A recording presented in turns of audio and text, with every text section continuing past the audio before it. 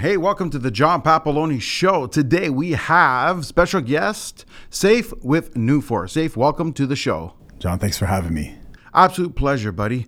It's from what I understand, you're coming from Hamilton, right? Yes, our office is based in Stony Creek. Yeah. Why don't we get into about a little bit of description of who you are, what you do, and how you got there? Sounds good. So, again, my name is Seif.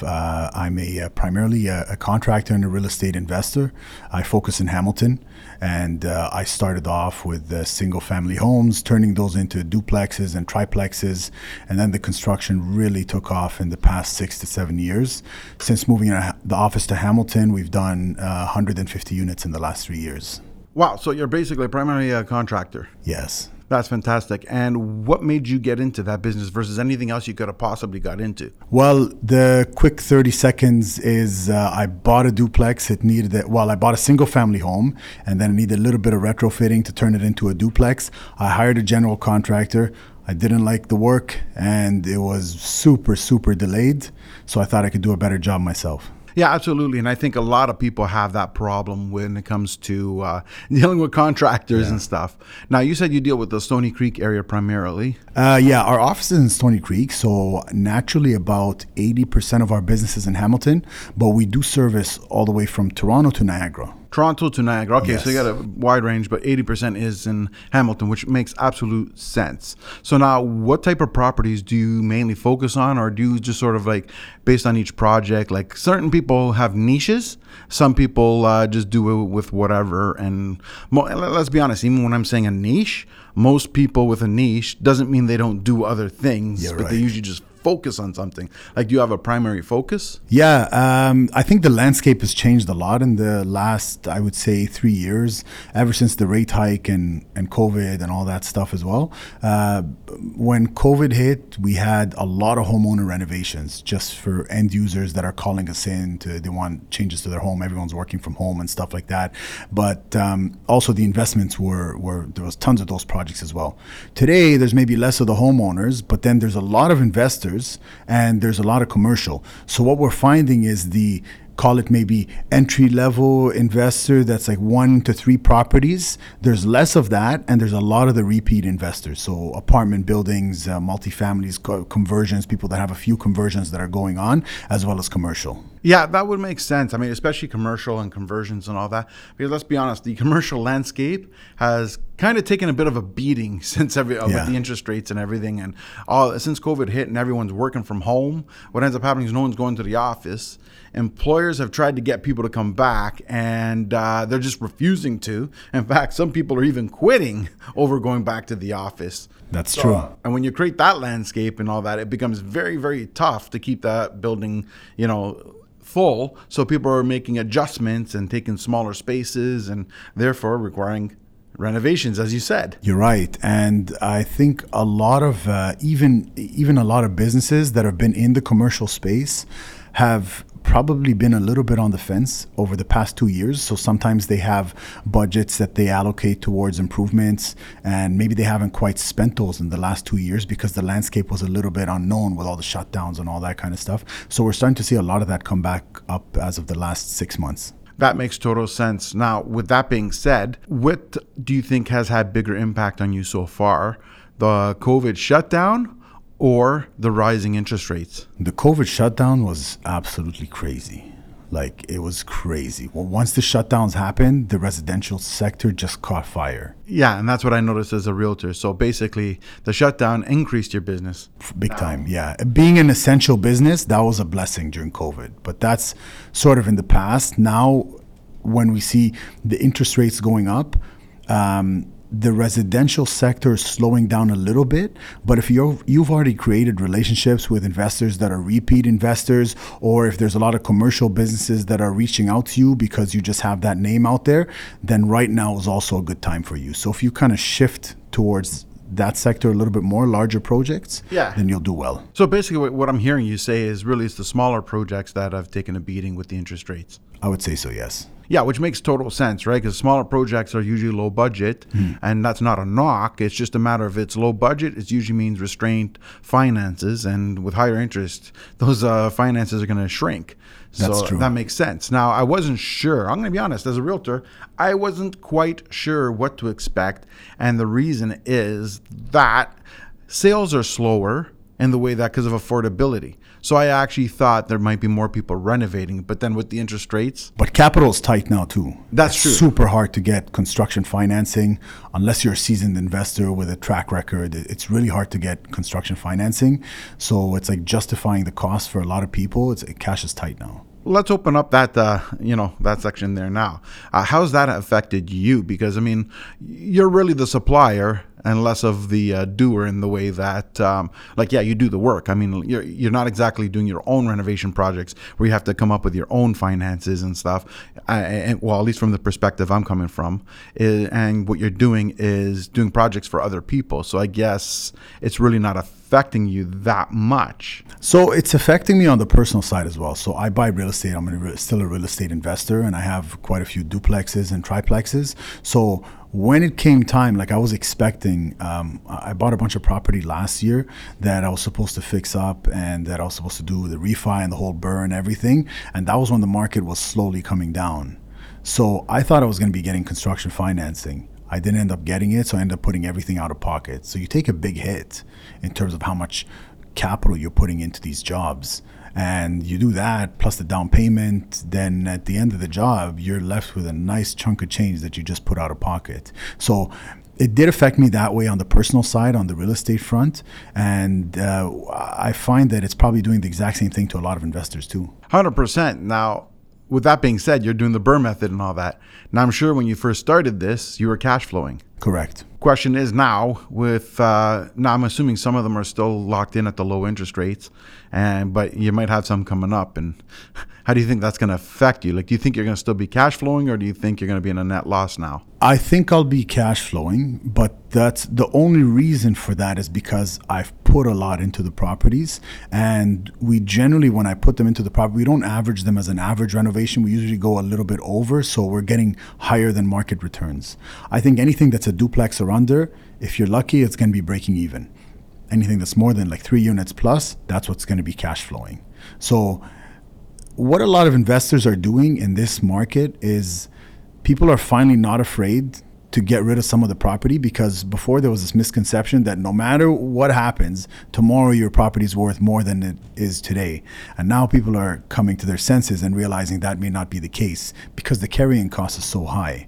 So people are finally starting to get rid of the low performing assets. And I was thinking of doing that myself as well for the first time ever. Yeah, which makes sense, right? Like, let's be honest. It's everyone perceives, real estate's always a growing asset, and you hear that, and you hear the same stupid thing from every normal person. It's the biggest investment of your life, and you know what I mean? Like, it's like I don't know who makes up this crap, right?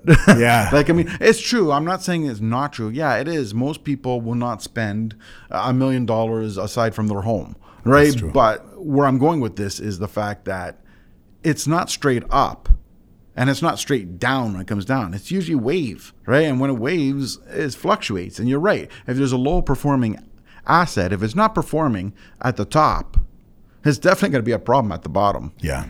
So it makes sense. If you had a poor performing employee who showed up 50% of the time, you wouldn't keep them. That's true. So reality is, this is my perspective, and you tell me what you think. I look at real estate investing in housing and tenants the same way as I look at a business.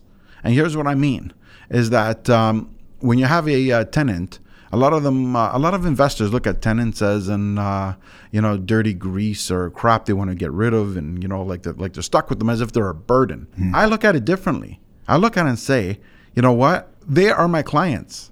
They are, just like if I had a shoe store, a person coming into the store buying shoes, that person. Yeah. Who's getting the shoes, what would you do? You would serve them, ask them if there's anything you can help them with. If, would you like to try on a shoe? Would you like to, what size, do you like that model? What looks better, right? So why is it different for a tenant? Why do they look like such grease balls? It's just a market perception. It's the whole paintbrush that the media paints about the landlord being, this greedy person and the tenant is a victim. So it's just kind of like a misconception. And it's a misconception. And unfortunately, that's the way people are presenting. But where I'm going with this, if you treat them like they're a client. And if you respect them like you would respect them as your business client, and you know what? They move in and say, hey, you don't like white walls? What color walls would you like? I can do the paint job for you, or I can supply the paint, make it look like you would want to look like it if it was your home. Treat it like your home. Move in and enjoy it. Basically make it look like you would want it to look like if it was, if you were buying the home. And when they do that, now they make it feel like home. They make it comfortable. And guess what? When it feels homey and comfortable, and they see that you respect them, they're going to respect the property, because now they feel like they're at home. They're not just some peasant in some square box. Yeah, you know what? And it's also hard to paint everybody with the exact same theory, but a lot of tenants are great people. Yes. They definitely, it's given that they're living in your home and it is a long-term arrangement, you should have it where it's built for long-term success. So if a tenant is good, you want to make sure that you're reciprocating whatever they're doing to your property. You're expecting them to keep it in tip-top shape.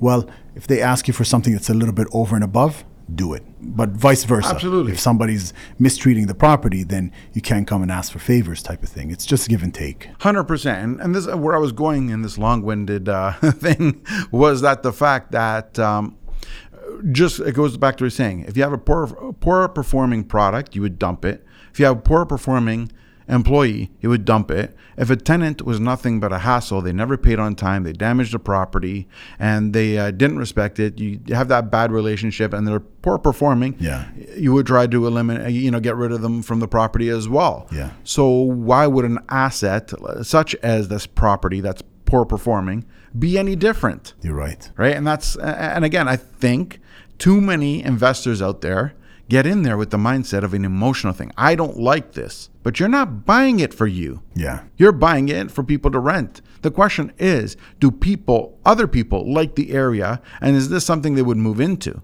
And if that's the case, there's no emotion for you. You're right. Absolutely. So, and kudos to you for realizing that. Now you're like, again, everybody starts off, and I'm not going to say I was a genius from the beginning. I always knew it was unemotional, and I never had any emotions when I did something. And I just knew it was about the tenants and getting them in there, and then poor performance.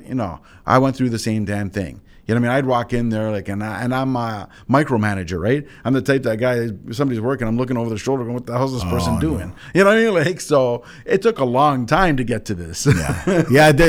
Unfortunately, you have to take a couple of pitfalls for you to learn. That's just how it is. Absolutely. Now, getting into all this business, what was your biggest challenge? Probably the biggest challenge would be trying to steer away from the herd. There's a lot of stuff that's said online and on Instagram, and people are so fixated on like the number of doors and things like that, but they're like super, super over leveraged. But on social media, it looks amazing. It's like, look how many doors I have. But it's like at the end of the day, the whole thing may be negative. I had a friend of mine that was pulling out second mortgages on a property.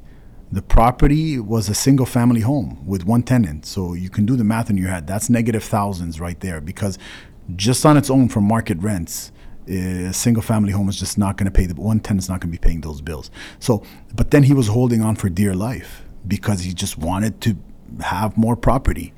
But it makes no financial sense, because why would you be paying for somebody to be living there? It's just not a good business decision. But we've had that culture. And I think with the shift in the market, with the rates going up and the market finally coming down, people are coming to their senses and thinking, okay, tomorrow I may be making less from that property than I could make today. So now people have to make sound business decisions. Yeah, absolutely. I agree with you on that.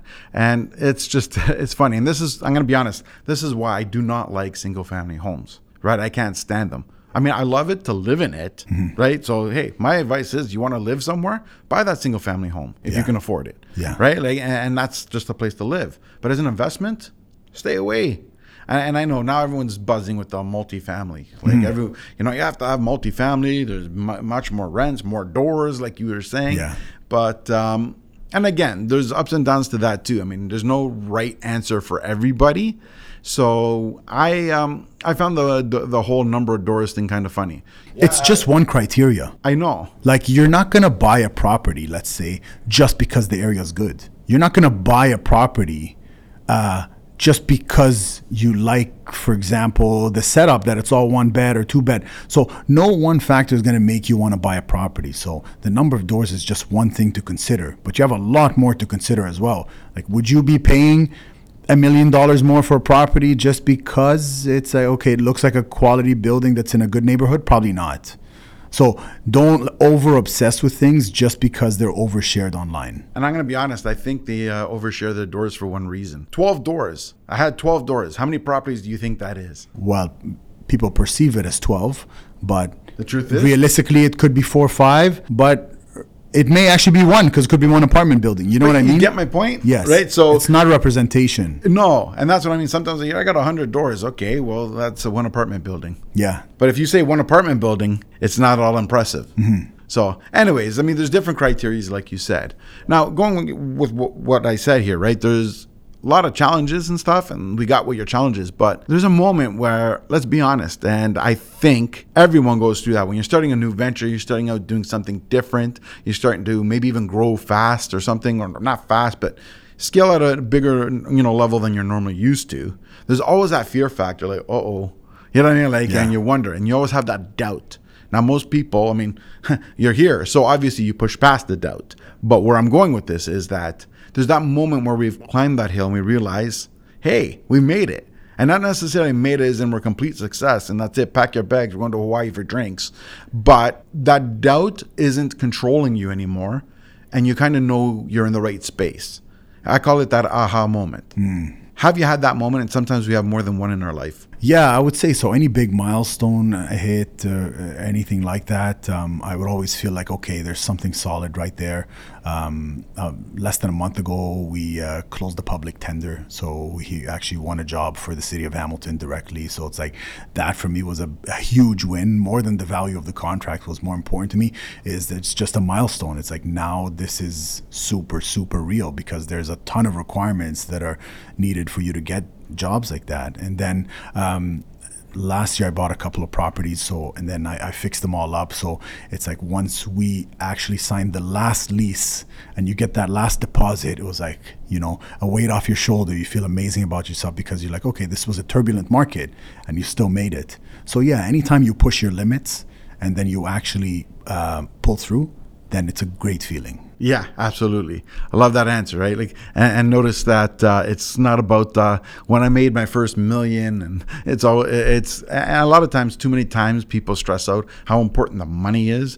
And let's be honest, I'm not going to say that money is not important, right? I mean, like, anybody says, oh, it's not about the money. I don't care about money. It's all about passion. And, you know what I mean? Yeah, well, no problem. When you have $0 in the bank and your next mortgage payment's coming out, tell me how much it's not about the money, right? Yeah. Like, and I'm not saying it is like where you should focus on that. But the point is, when you do something and you take pride in what you do, and it goes beyond just a check. Yes, you need the check to pay your bills or to invest or to whatever. For any form of future, you need some form of a check coming in. You're right. But if you're doing it just for the check, that's a very miserable life. You're right. I agree. Recognizing the milestones that's outside of the money, I think those are the key things. Yeah, and maybe that example that I gave might have been a great example because, like I said, it's like I'm less happy with the dollar figure, or less concerned, I should say, about the dollar figure, and more concerned with the milestone itself. And that's more important to me. 100%. Being in the business you're in, which is also known as skilled trades, there's a major shortage going on right now. Yeah. How are you dealing with that, and how's it affecting you? So we're lucky as anyone that's been in the industry for a longer period of time, and guys that have been in the industry for longer than me also have it better. You build relationships, and when you build relationships, then you're able to count on guys. You kind of have things on a handshake agreement, and you have an understanding between each other that is beyond paper, that they're able to show up, they're able to do things at a certain cost. You know the quality is going to be there. You know you're not going to penny pinch them at the end, that kind of stuff. So you have that agreement with some people. The longer you're in the trade for, the longer you're in this business for, the better it gets. On top of that, we're also starting to bring in immigrants from overseas. So we have a few that should be coming in at the end of this year, and then that's going to be helping us as well. So they're going to be part of our in-house team. Wow. Okay, so you have a creative solution, and you're right. Now, anybody watching, if you got that there, it's the one key component he said was the same thing I've been saying on every podcast, that everything you do is about relationships. You should focus any business you have based on the who, not the how or the why. The why is why you're doing something. The how is the technical support or technical part of it. But the reality is you cannot grow if you don't have the right who, which is translation, the right relationships and the right people in your circle. Because most companies out there in that market are struggling. They're struggling to get people to work. They're struggling to get things done. And he just pointed out creative solutions and the key components, which again goes back to the relationship. So remember, focus on your relationships. Everything else will work out. That's really good advice. Yeah, absolutely. And I say that all the time. And you know what? I didn't even coax you into it. You said it on your own. Yeah. So that was so key, right? I'm super glad you said that, right? Because there's too many people try, I'm doing this because of my passion, as I said, right? Or I'm going to go on social media and I'm going to do 20 videos. Now I'm going to get busy because I did 20 videos on Instagram. And then it doesn't happen. And then they're upset and they quit. Yeah. It didn't work for you. It wasn't because of the video. A video has nothing to do with it. Video is just building up a name. It's you don't have the right relationships. Wake up and go and find out who has my money, who has what I need to get to the next step. So I'll tell you something. Anyone that I know in my circle around me that's super successful in business, you just have to be doing one thing, is you have to be giving value to your customer. Why does your customer want to pay you? If you're a realtor, why do you think that a client would be completely set on only using you as a realtor? If you deliver value, and value means different things to different clients. Someone may be looking for their first home. They're looking for a deal. Someone else may be looking for a certain setup within the home, certain amount of natural light, whatever it is. Someone may be looking for a fixer-upper. Whatever it is, you have to be giving value back to your client. So in my business, clients hire me to get rid of their headaches. They don't want to deal with this stuff. That's why they hire a general contractor. Everybody's bugging them. Million technicalities that they have no time for. Most of these are busy professionals that have a job. The city is bugging them about stuff, paperwork, the inspector, the MOL sometimes shows up. Engineer has some random requirement that they now pulled out of a hat that wasn't in the drawings. City inspector brought up something new, architects, so on and so forth. There's a lot of headaches. Clients pay us to get rid of their headaches. That is the value we bring. Everybody has a certain value they can bring to their own business. Even if you're a real estate investor, it's the tenant. Is that tenant, why is that tenant living there? Do they want a beautiful home in a safe neighborhood? Well, there you go. You give them value by providing that safety, by providing that beautiful home. So go a little bit over on the refurbishment or the reno of the home, right? You're giving that tenant back value. That's what you're going to get back. Love that value proposition there. That is exactly what it is. I'm going to highlight my own deficiency here now. Now, I know a lot of people don't do that, especially on their own podcasts. But as you heard today, Seif has been a real estate investor. He's in the construction business. Now, when I was saying earlier about the who, technically, as a realtor, he should be in my circle of who. And what happened? I failed to make myself known with him, and I failed to showcase value because he bought with other people. So he's not on the podcast because he's a customer, to be clear, and he's not on the podcast because I'm coaxing him to be one, but I think he has value. So the point is, I showcased my own failure as a realtor by not finding him first and making him part of my circle. So right there, that's value. And I didn't get myself known. So get yourself known, build a relationship. Those two things I failed in this particular circumstance. But, it doesn't matter that you didn't get it right first. You can fix it. Going back to the podcast. I bet you don't see that every day where a person... No, it's the first. But it's the truth. Yeah. Right? And I'm all about the honesty, right? And it's all about the honesty. Yeah. And don't get me wrong. I think of abundance. I think in mindset, there's lots of people out there. There are lots of opportunities out there if you're looking for it. Right? I don't believe in the scarcity thing, like there's so limited amounts and, oh my God, that person stole my business. I don't think that way. Plenty of business. It's the way I look at it, and it applies to construction as well, is that there's plenty of business out there. It's not for you to win, it's for you to lose. Because if somebody else got the contract, it's because you didn't do your job properly. You didn't put yourself out there. You didn't showcase value. If you had showcased value, that person wouldn't have got it. Yeah, you're right. And again, value is different for each person. For everybody, it's not necessarily about price. You'll be surprised to know many people are willing to pay a premium if you're giving that value back, if you're taking headaches away. You could be more expensive than someone. You don't necessarily go eat at the cheapest restaurant every time, right? I go to a restaurant sometimes and I want to pay more because I want that service, I want that quality, so you're paying more. It applies to every business as well. Right. Look, every business is having employee problems right now where they're not getting enough people to show up and blah, blah, blah, blah. Now, anybody's gone to a restaurant, especially a fast food restaurant. If you've gone to fast food or even fine dining, you notice the difference between the service before COVID and the service today. Yeah. So now nobody goes to a Wendy's, I'm going to use that, waits 40 minutes to get their meal and say, well, it was 40 minutes, but hey, it was only $7.99. Could have been worse. I could have gone and paid $100 down on the restaurant down the street. That was fine dining. That would have got me the food in 10 minutes. Yeah. Nobody says that, but I was $7.99. It's the best for the price. Nobody does that. Yeah. It usually starts off with what the hell is taking so long? Yeah. Nobody cares that they paid $7.99. That's true. That's true. Absolutely. So you got that. You got right on the mark with that. So now, with that being said, you're going to going forward, what is your future look like? Like you just got the contract with the city of Hamilton. Yeah. Which is phenomenal. Right? So that's going to provide many, many opportunities. So what other things do you have maybe on the investment side? On the investment side, what I'm planning on doing, and I think from speaking to a few investors as well, I think a lot of people are planning on going down that route, is lending is becoming super, super tough on the residential side, duplexes and triplexes and stuff like that. So I kind of find like those are the building blocks for a real estate portfolio when you're starting from zero. How are you going to go buy an apartment building and, needing hundreds of thousands of dollars down? Probably not. So those are good building blocks. But after some point, you want to be able to consolidate things and potentially go into something bigger, because the lending is a lot more consistent on those types of projects and those assets. So commercial, the building is valued more or less based on the income that it produces. That's it. So if your neighbor sells for, let's say you had a house, your neighbor sells for $50,000 less, your house is not worth $50,000 less potentially, right? Yeah. So the commercial stuff is much more predictable in that sense because you know what it's worth based on the rents. So I think that transitioning towards that is going to be the next step for me. Makes sense. I love that. Yeah. Now, do you primarily invest in Ontario? Have you gone outside of Ontario? I've invested in Texas as well. That's interesting. Yeah. What made you do that? I had a friend and he was working a full-time job.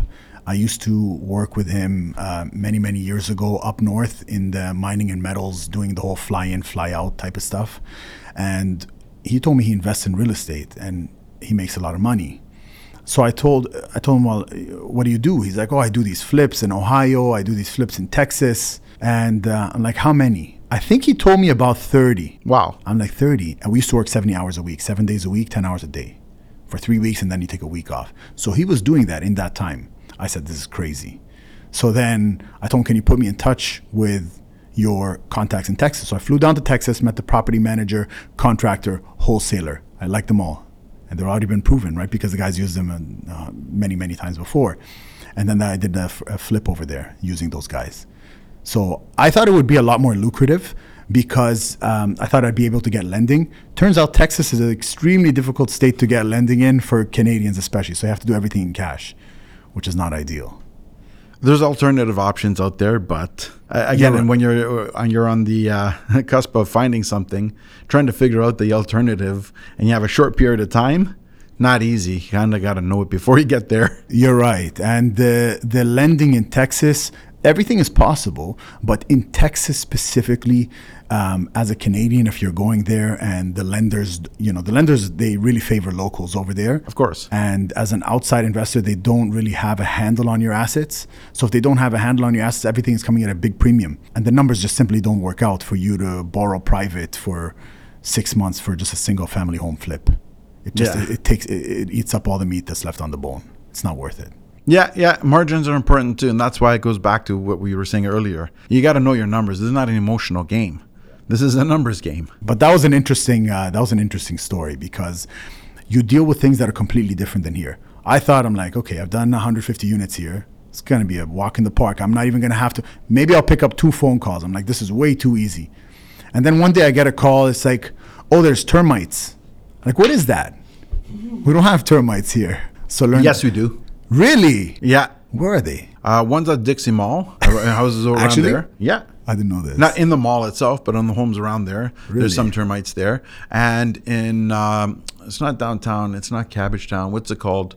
Oh, crap. It's remember where the old Don Valley used to end and you go down? Okay. There's that, the part at the end of the Don Valley that's now chopped off. Okay. In that area, I forgot the name of the... The termites? Yeah, they have... No, I forgot the name of this... Not the city, I was going to say the little neighborhood. Yeah, but I mean, there's termites there. There's termites there. Oh, they're big time. Houses have collided because of... Really? Or crumbled, I mean. Okay, yeah. let me correct myself then. It's less common. Less common. Yes. Over there, it's a thing. It's normal.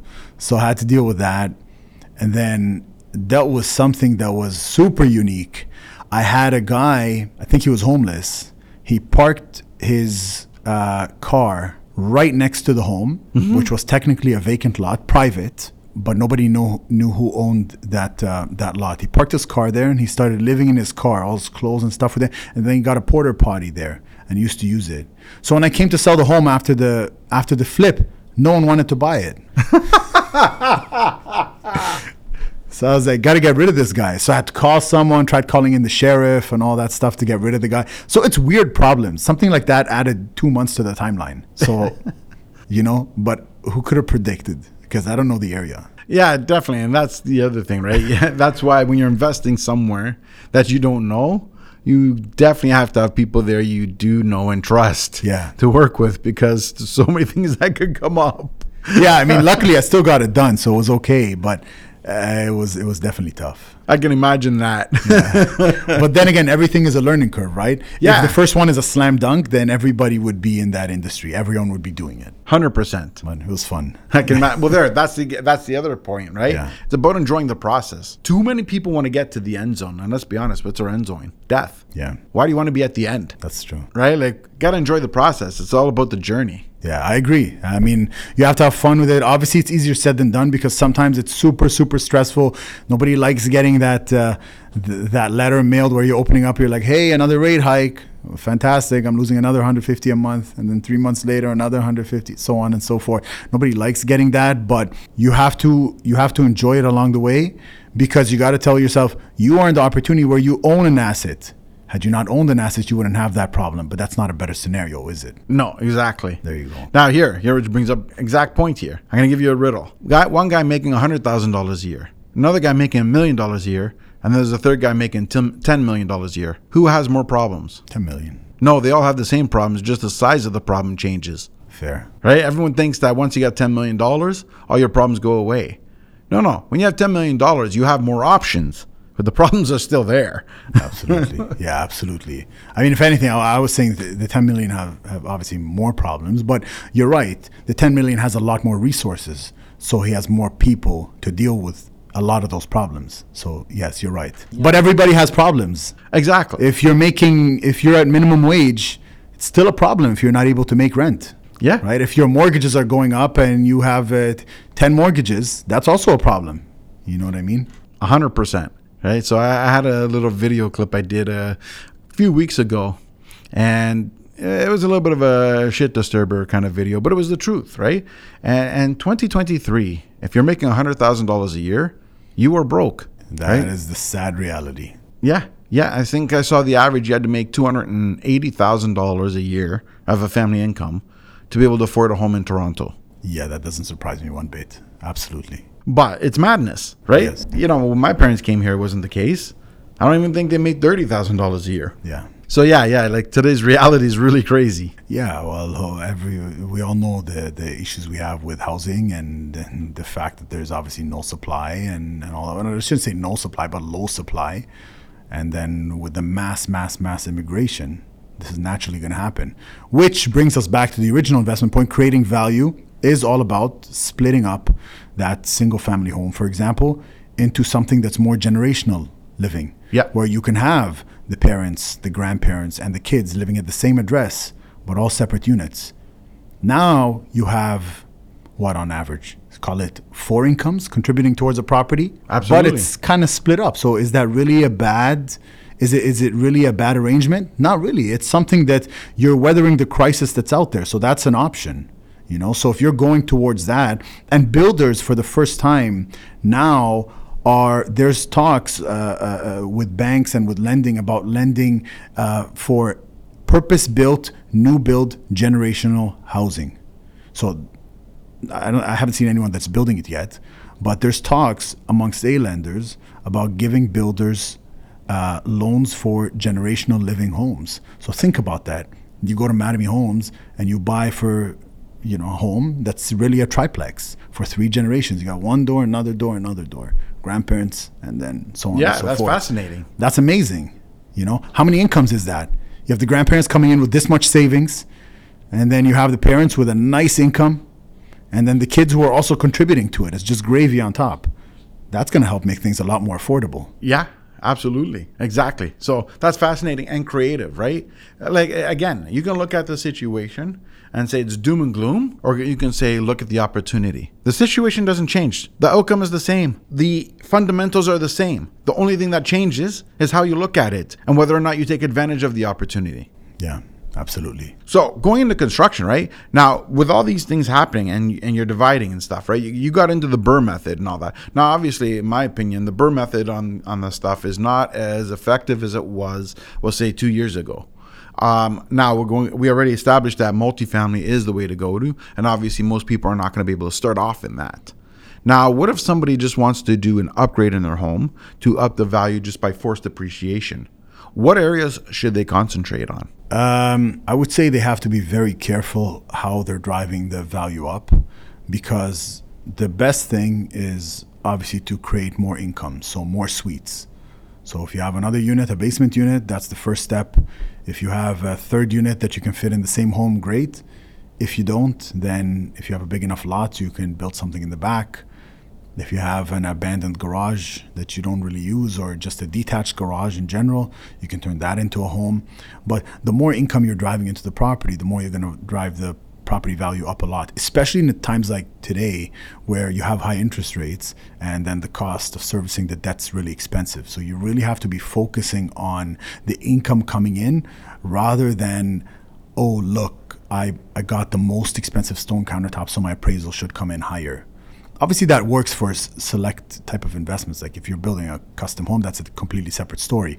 But I'm talking for something that is an average residential, that you're just trying to drive the value up even more, and then you're trying to make the monthly payments more manageable. I think that's the better way forward. The more units you're adding, the more you're going to drive up the value of that property. So you have to be careful what unit you put in and what you don't. And generally speaking, when you're keeping the bones as much as possible, that is a less expensive renovation. So if you have a basement that already has a walkout basement, like a walkout entrance, then that's a lot better than you having to cut a new one open, because that costs $25,000. So that's one big ticket item that you could get rid of. But if your home already has a walkout basement, maybe a bathroom already, then what? You just got to add a kitchen and do all the soundproofing and fireproofing, interconnected smoke alarms and all that. It's not that big of an item. So that's going to drive up the value big time. Absolutely. Now, being in construction, I'm certain you have a lot of permit problems. Now, government has talked about making things easier and removing red tape. I'm not in construction. I don't know if you've seen any of the differences yet. From what I hear, there's no difference. In terms of the actual building permit process and the inspections after the building permit is issued, correct, I wouldn't say there's a massive difference, no, because they still have a responsibility to ensure safety and sort of enforcement of the building code. So there's no leniency there. No, of course not. They do have a bit of leniency on maybe is the type of properties that you're allowed to develop. So they will now reduce the building code requirements with part of Bill 23, where you can add up to 4 units in your home without any rezoning or anything like that, as long as you abide by building code requirements. So enforcement, and then there's what's applicable from a zoning standpoint. So that they've relaxed, because before you might have to go in an area and say, oh, I got to get this place rezoned for me to add a basement and all that stuff. Now you could do it anywhere, as long as you are enforcing the Ontario building code. But that's the building department's job. Right, exactly. And they have to enforce it no matter what. So if they go and measure and then it says 6'1" under the bulkheads, and there's 6 foot and 3/4 of an inch, they're going to say fail. doesn't matter. I mean, it depends on the inspector, but a lot of them could say fail. Right. So they're not lenient that way. No, I meant lenient. Like they were changing red tape. I mean, for example, how long does it take to get a permit? Once upon a time, I believe it could take as much as 6 to 8 months. It might be a little bit faster, yes. But the problem is, I think this is a general problem with COVID and staff and employees in general and people being remote. Businesses, and I'm counting a city almost as a business, they have less control over the staff. You know, when someone is not working there, or they're doing this hybrid stuff where they're partially in the office and partially at home. So it's very dependent on the plans examiner that you get. And that's kind of a problem because it's hit or miss. We did, I think, five building permit applications in the last few months. These ones were all started about 6 to 8 months ago. Some of them were approved in 2 months. One of them took 6 months. So it's a big variation. And all of them were the same complexity. And they weren't that complicated. It was pretty straightforward. So the point is, you get one plans examiner where they're really checking absolutely every little thing down to the fraction of an inch and bringing up problems that may not necessarily be problems. It's going to take longer. Makes sense. So now, even one thing that I find funny, and there's going to be an HGTV story because I haven't seen it happen to me, but you see on TV where somebody does a renovation. They start one renovation, and what ends up happening is once they start something, they discover certain things are not to code. It might have been to code at the time that the home was built, but it's not to code as of today. Yeah. So now let's break the myth here, whether it's a myth or not. If you do some sort of reno, and like we'll say the basement, you do the basement and it's not to code at today's standards, but it was to code in 1980, just say when it was built. Mm-hmm. Now, once you start reno, do you have to bring it all up to code for today, or can the stuff that you don't touch remain not code? If I had to give just one answer, yes or no, that I would say no. Here's why. The general premises of a renovation from a building code standpoint is you meet or you exceed. Right? So a very simple example. You build a new home and you have to put insulation on the exterior walls. Building code requirement, R22. And for the listeners that maybe are not as involved with construction, R22 fits in a 6-inch void. You're not going to find a home where you're doing a reno to on the exterior perimeter walls that has 2x6 unless it's a new built home. Typically they'll have 2x4 or maybe even less. They're not going to make you take all that out, put 2x6 and enforce the R22. The standard is meet or exceed. Right. So just fill that, make it R14.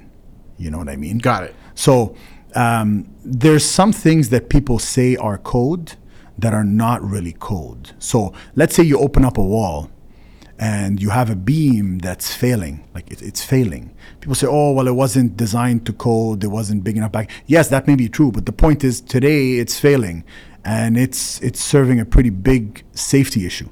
So that definitely has to get replaced, because it's structural. Anything to do with life, fire, safety, all that stuff must be addressed. But as a general, it's like, oh, this, 2x8 should have been today a 2x10. If there's nothing wrong with it, you don't have to exceed, no. Got it. That was very well said, right? Like that really got to the nitty-gritty. I think anybody listening could understand. Mm-hmm. So I love that. Absolutely love that. Awesome. So yeah, you can definitely see that you're very knowledgeable here. Yeah, right? It's not. There's no winging it. No. We better be 150 units. If I didn't know, we'd be in a big problem today. Yeah, it's true. Like I personally find it overwhelming to remember all this, right? But I guess if you're doing it every day, you're seeing it every day. Absolutely. Look, I could look at someone else's business and say, for yours, you know what? If I was looking at these contracts to have to catch every single word, I could find it overwhelming. But if you're doing it every single day, you're almost not even reading 90% of the document because you already know what it says. You know it by heart. You can almost recite it. Yeah. So for you, it's not overwhelming. For me, it might be. Got it. So when we do it day in, day out, first project, second project, 10 projects, fine. But then after that, it's like we kind of know what to expect at that point. You've seen enough. Absolutely. Now, what would you suggest to someone who's, listening to this and all that and has been interested in getting in your industry? And I mean the construction side of things. And they're interested in getting in your industry. They're interested in even having their own business.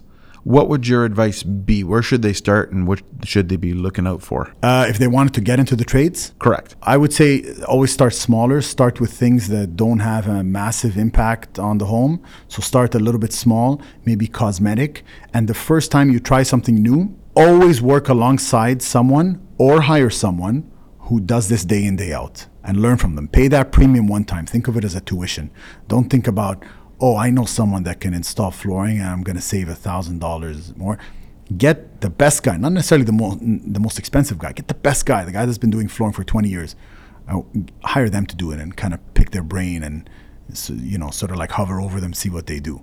And then you can do that. If you do that for every single trade, you do that for floors, for trim, for doors, and then the doors guys are giving you measurements, and you see how they put in all the doors and how they cut the jambs and all that stuff, where they buy them from. Now all of a sudden you're like, okay, you can take on a full room on your own, and pretty good standard too. And then you branch out from there. So don't start by the same way a lot of people do. I'm gonna gut my house. Oh, electrical, plumbing, HVAC, and then you're like try and become this master of all trades in one shot the first time without hiring anyone. That's a recipe for disaster. You got to be realistic with what you can accomplish. And I know a lot of people say, oh, be realistic is bad advice. Yeah, but you got to take it within context. You're still taking the leap of faith and you're taking a risk, but take something that's bite-sized, that's manageable. When we take a project, if we have, this is today, and it's super large, if we have any more than 20% of the project that are trades that we have not completed before, specialty trades, we won't take the job, we won't price it. So we have about 20% tolerance for that kind of stuff, because you're okay to learn and you'll be able to absorb the mistakes by learning. But if 50% of the job is brand new, 70% of the job, God forbid, 100% of the job is brand new, you're screwed. Yeah, that makes sense. Sound advice there. Love that. Absolutely love that. All right. Awesome, man. So, yeah, this has been intriguing, man. I got a lot of information here. Like even, when I got into the business of, real estate and all that, part of our schooling was to learn some of the construction. I mean, nowhere near as well as you learn it, but we had to learn little bits, and I should be able to tell what mold looks like. Yeah. Without, what I mean, like, and when I'm not gonna lie, when I first learned it, I'm like, I'm selling houses. What do I need to know this stuff for? As I learned out why later, as time goes by, and you go in there, and you're like, what's that? And I'm like, well, if I didn't learn that, I'd be going, well, that's why I learned it. And now it's very different when you learn it from books and then you see it in front of you. Absolutely. Right. So and you're right. I mean, there's certain scopes. I mean, I'm by no stretch any kind of construction expert. I mean, if you give me a hammer, the only thing I'm going to hammer is my feet, and because I'll probably drop it and lands there. So, I mean, you're right. It's always, rely on the experts and the education, even just being that fly on the wall, like, and having a professional do it and show you is way more valuable than trying to do it 10 times on your own. I agree. So love that. Absolutely love that. So we're going to get into, we're going to get into the last few questions before we get into what I call the lightning round. Okay. And one of the questions I'm going to have is, how do you know you've had a successful day? I usually set up on the weekend. I set up targets for the entire week, and then I have mini tasks for each day. I try to have no more than 3, because otherwise then the tasks are like almost administrative in a way. If I hit all of those by the end of the day, I'm like, okay, I'm in a good place, because all of them contribute towards that 1 week goal. So if you're working towards a refinance in a month from today, you got to ask yourself, okay, well, 1 week before that, I got to get the appraiser out there. That day, the property needs to be done, cleaned, photographed. So you just keep working backwards. Oh, what does that mean today? Oh, it means I got to get the building permit closed off. And then that means this week we got to get all this stuff done.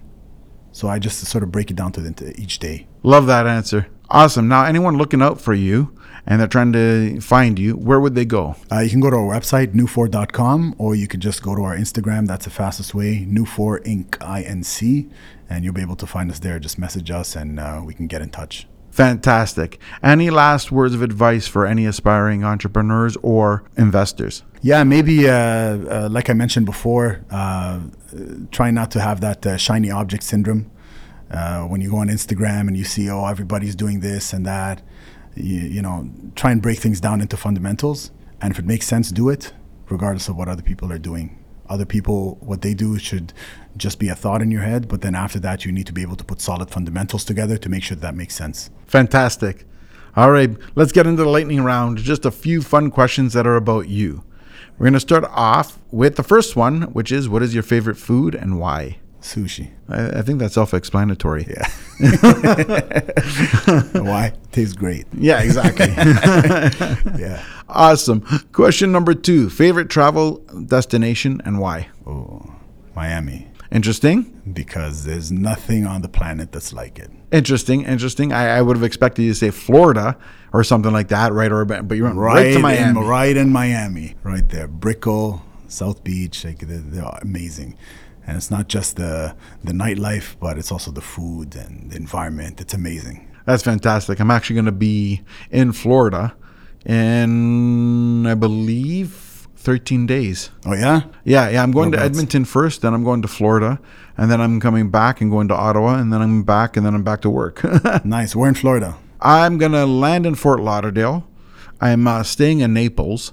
Nice. But I got meetings and whatever all the way from Fort Lauderdale, Miami, Fort Myers. So I'm going to be kind of traveling around throughout my stay there. Make sure you ask me where to go in Miami. Okay, I will do that definitely. So awesome. Now I know. Now I got a contact of who to call. See, again, who, not how. Awesome. Favorite podcast or book? I think my favorite book is Never Split the Difference. Chris Voss, love that. Yes. I love that. I learned so much from that book. Yeah, it's amazing. It really is amazing because you can take the teachings and you can apply it to almost any scenario, big or small. It doesn't have to be massive negotiations. It could be something with you and your spouse at home. Yeah, absolutely. In a way, it's just a new concept of, not a new concept, but a concept of how to think. Yeah, and you're really seeing the other person's perspective too. Exactly. Which is hard. Yeah, absolutely. Especially when you got emotions flying. Yes. Awesome. Last but not least, if you were given unlimited amount of money, but only 48 hours to spend it, what you spend, you get to keep. What you don't spend gets taken away. What would you do? What I spend, I keep? Yep. Just buy real estate. Simple. There we go, guys. I'd buy a lot of real estate. Just buy real estate. There we go. It doesn't get because any the rent simpler I get than to keep forever. No? 100%. That's amazing. 100%. You got it. Where do I sign up? Where do I go to for this deal? Let me know when you find the person who gives you that. I'll join too. Yeah. I love that. Awesome. Seif, it's been phenomenal. Thank you so much for being on the show. Thank you so much for having me. Absolute pleasure. If you like what you saw and you want to see some more, subscribe to the link below. Thanks for tuning in to the John Papaloni Show.